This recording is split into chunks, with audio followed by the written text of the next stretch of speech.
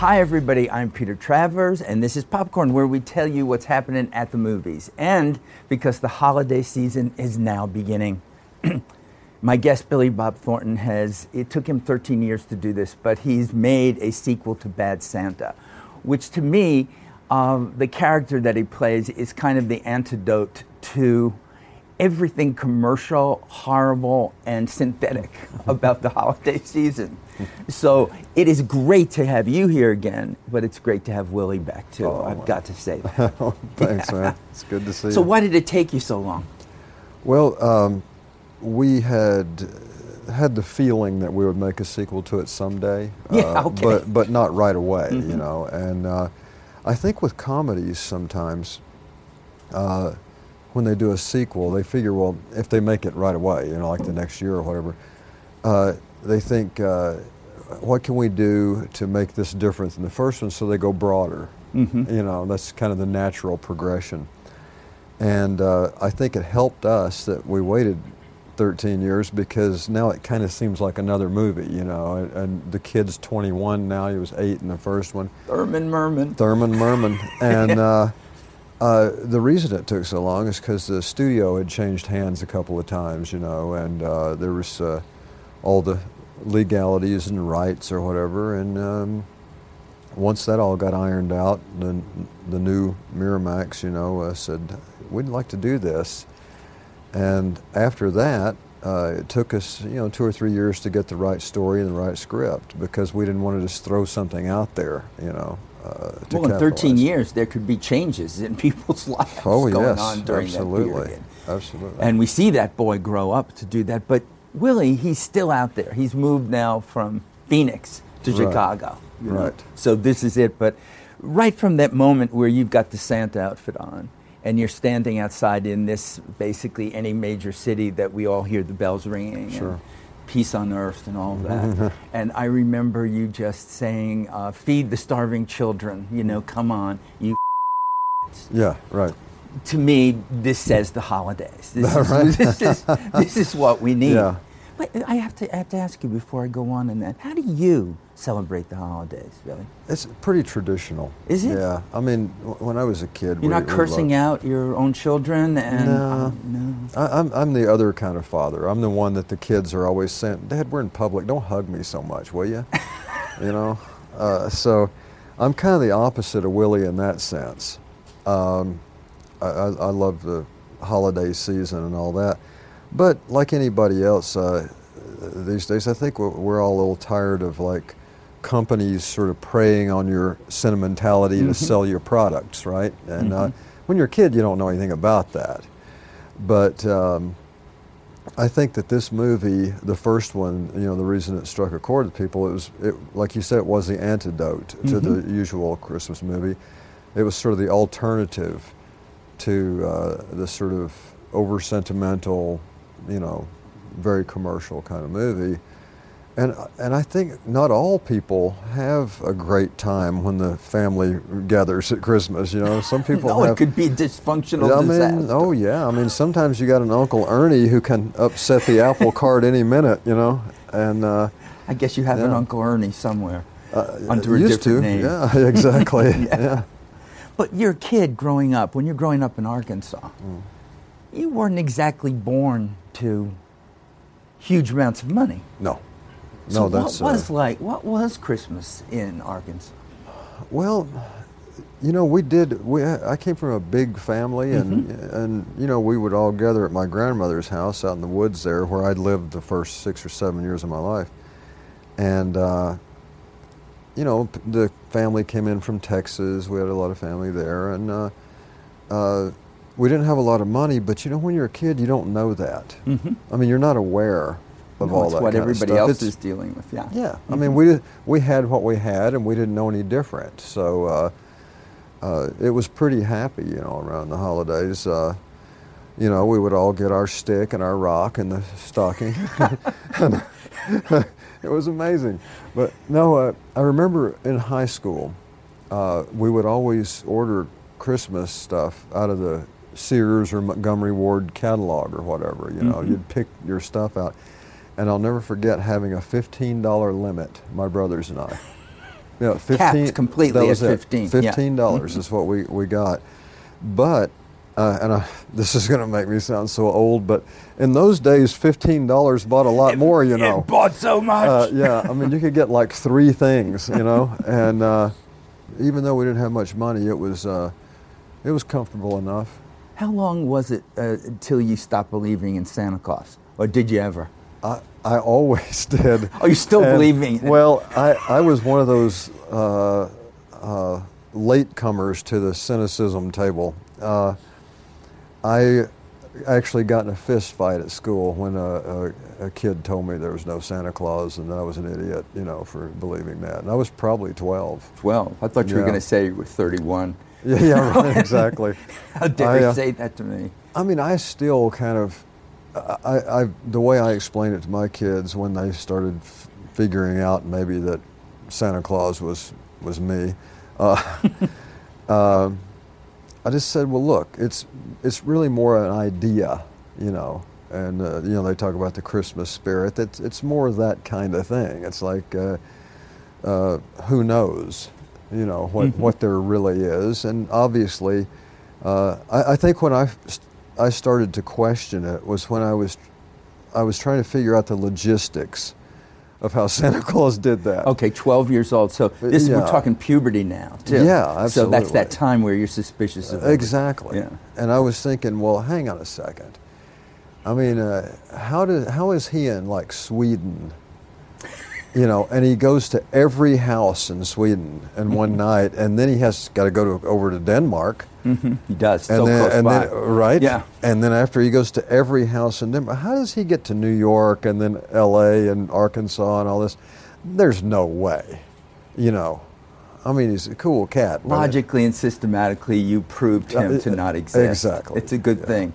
Yeah. I like to do that to a lot of people that I know. Yeah, right. But they still exist anyway. Yes, they do. It happens. So did you gather around with the family and watch, like, what was the traditional Christmas movie you would watch as a kid? I would say probably the number one movie that we always made sure we watched was It's a Wonderful Life.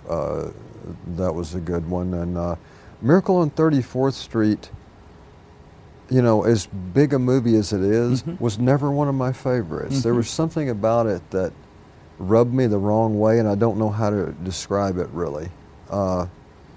I mean, it's not that it's bad. I liked it, but It's a Wonderful Life had a little more sauce to it or something. And well, it's funny because when we're doing a show where I'm picking the best holiday movies, and it's kind of bookended by It's a Wonderful Life and Bad Santa. Oh wow! And in a sense, they're not unalike because Right. It's a Wonderful Life is as dark Christmas holiday movie as there exists. This guy is so despairing that he's going to kill himself and jump off a bridge. Yeah. And he's waiting for whatever happens. Yeah. And you're Willie, you know, this guy is trying in this movie so many ways to off himself. Exactly. To just get off and say, no, I can't live this life anymore. Yeah. You know, people, when the first movie came out, there was a lot of discussion of those people that, you know, pulled their beard and said, oh, what's the real meaning behind Bad Santa, besides the fact that we're laughing?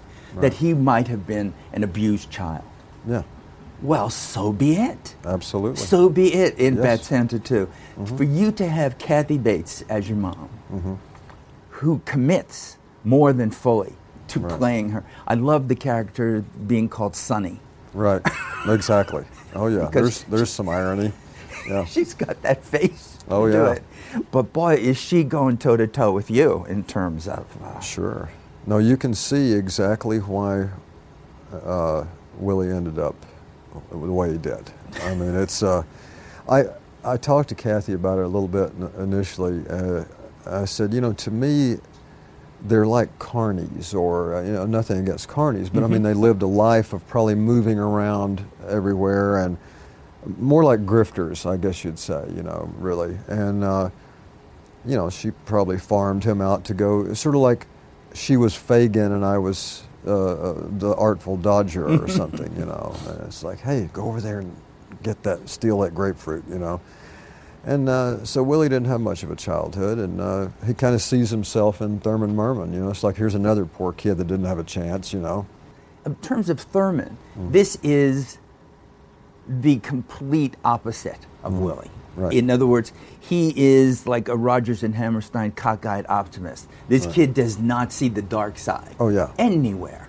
He's just saying, what's next? And I'm going to make an adventure out of it. Yes. Not true of you and your mom. Not true of Tony Cox being back playing this role. This is this guy.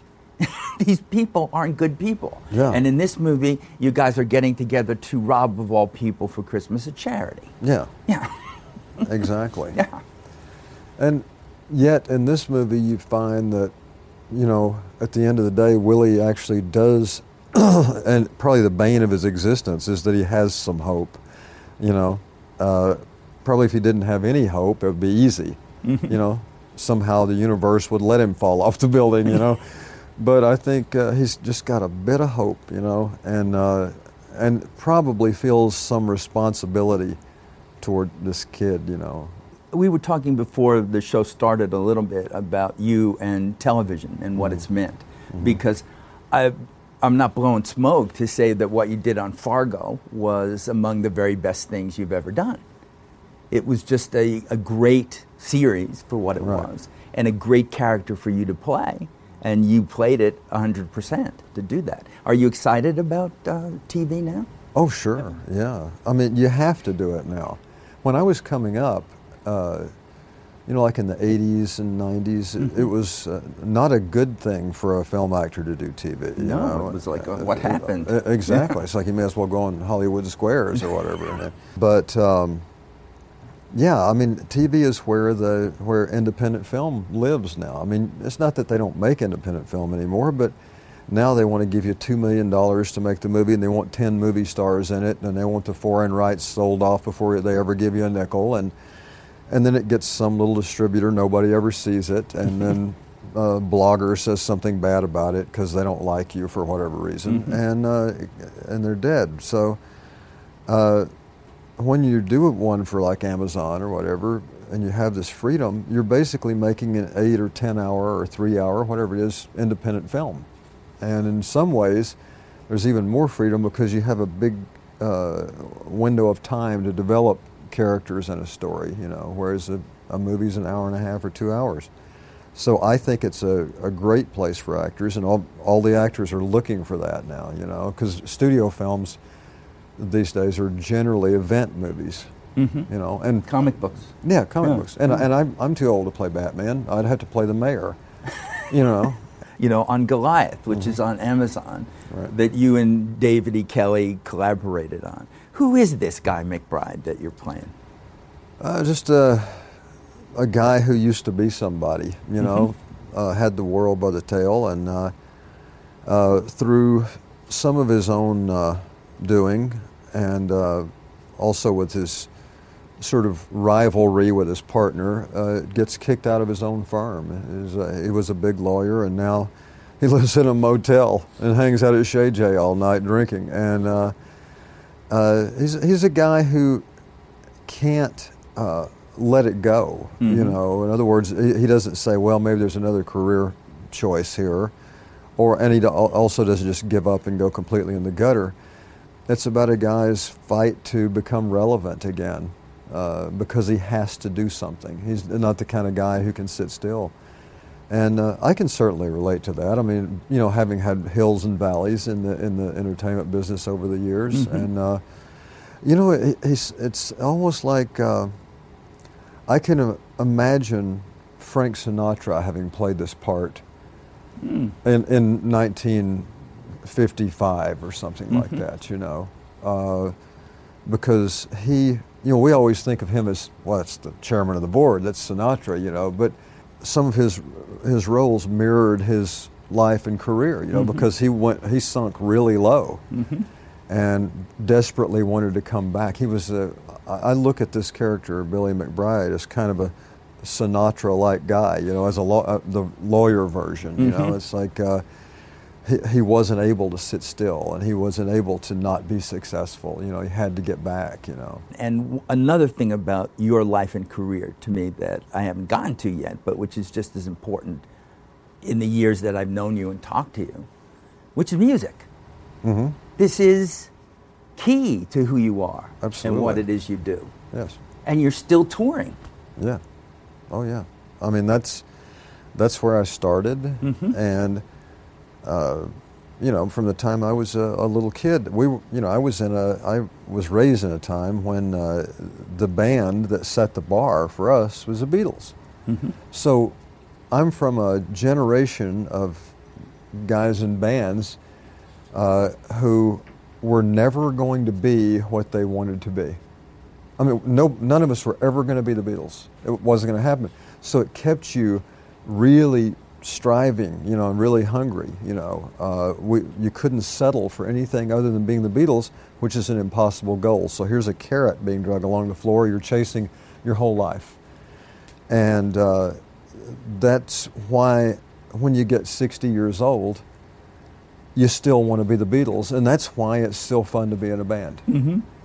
We keep going, and finally, after all these years of it's an actor wanting to make records, and in fact, it was a musician who ended up as an actor. After all these years and all these records, we're finally kind of making a dent in that. Like, we have people, we have a great cult following, and when we do shows now, there are more records and band posters being signed at the shows than Sling Blade posters, which is great. Which is great, although because Sling Blade's 20 years old now. Can you believe that? Right. I know, it's crazy. So no wonder they're giving you those things to sign. How do you feel about that now, 20 years later, when you look back on it? I'll always have a soft spot for that movie because that gave me so many opportunities, and it was the little engine that could, in a lot of ways, because we made that movie for less than $1 million, and we had no transportation department on that. We walked to locations sometimes, and no dressing facilities or trailers at all. I remember Robert Duvall in his one scene playing my father in that movie. He was sitting in a chair like this, in a union suit, or what do you call it, a thermal underwear thing. And he changed clothes right next to the chair where he sat down. Just took his stuff off and put the union suit on and sat down in the chair. And that's the way we did that movie. So I'll always have a real love for that movie and what it did for a lot of us. And you have an Oscar for writing, for the screenplay of that. Right. Where's that sit now? Is it going to be on the Christmas mantle, decorated? Well, it's we got a little shelf there with some awards on it, and that's nice. Yeah, it's good to have a shelf. Sure. I mean, when the folks come over, they always like to look at it. Yeah. Well, this show, as you know from the last time, always ends with a little bit of song. Right. And it's holiday season. Yeah. Maybe you have something in you that's holiday-ish to take us out with. I don't know that you can bring a blues rock feel to. I would just say, have yourself a merry little Christmas, Peter. Keep the Yuletide bright. Right. Yes, exactly. We'll just keep doing that. Exactly. Billy Bob. That's it. Thank you, my friend. Good to see you, Peter. It's great to see you.